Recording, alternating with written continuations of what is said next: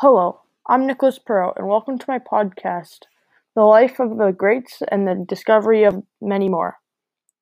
In this podcast, we talk about the explorers and what they did and what was important and how they helped New France. Today, I will be talking about the contents of my life and the feeling of those situations. If you missed last time's episode, we talked about the explorers' journeys and some of the founding fathers of New France, and if their discoveries were flukes. Some of them came to explore the new land, and others came to find spice trade routes to Asia. Was it lucky for them to find this new land, or unlucky? These were some of the questions we talked about in our episode last time.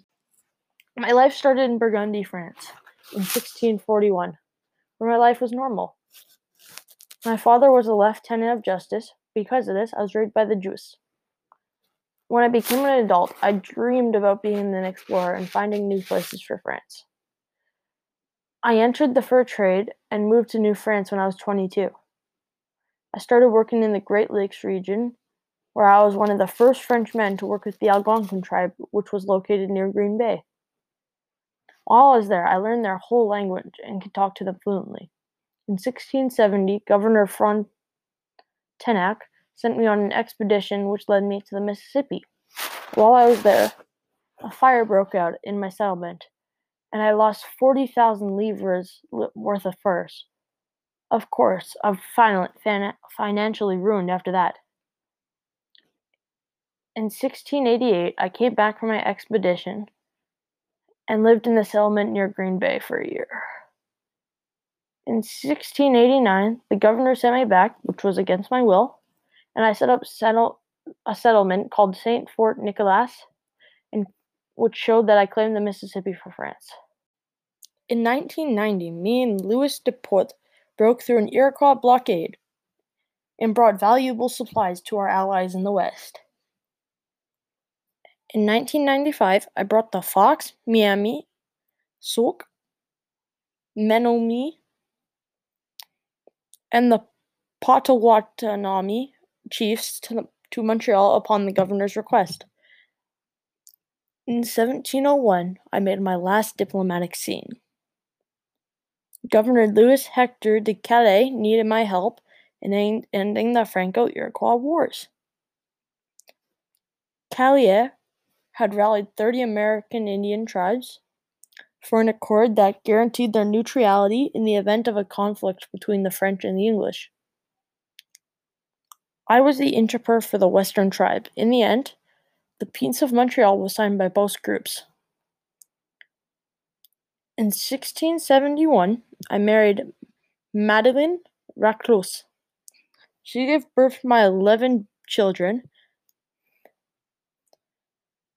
I retired in 1696 and in poverty.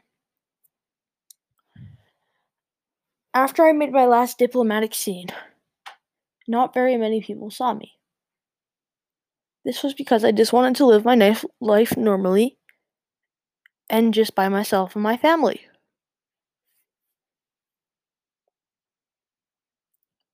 Even my dearest friends didn't see me. By this time, I've been very good friends with the chief. He said he didn't see me since 1703.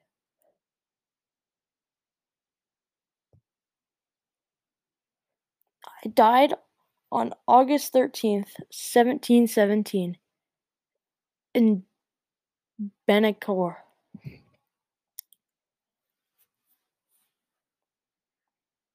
Luckily, I died in my sleep, and no pain had happened.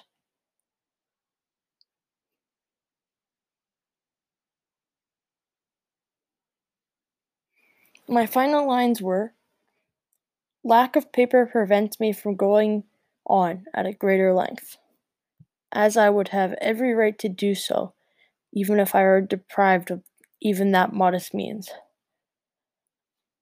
I said this because I wanted to go further and map more stuff, but I couldn't have enough paper to map everything else I wanted to do.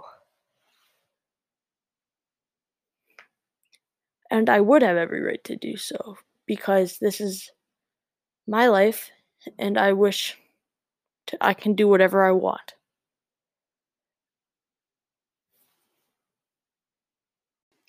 In the next episode of The Life of the Greats and the Discovery of Many More, we will be talking about Champlain's alliances with the Anishinaabe and how they benefited and disadvantaged France in the future.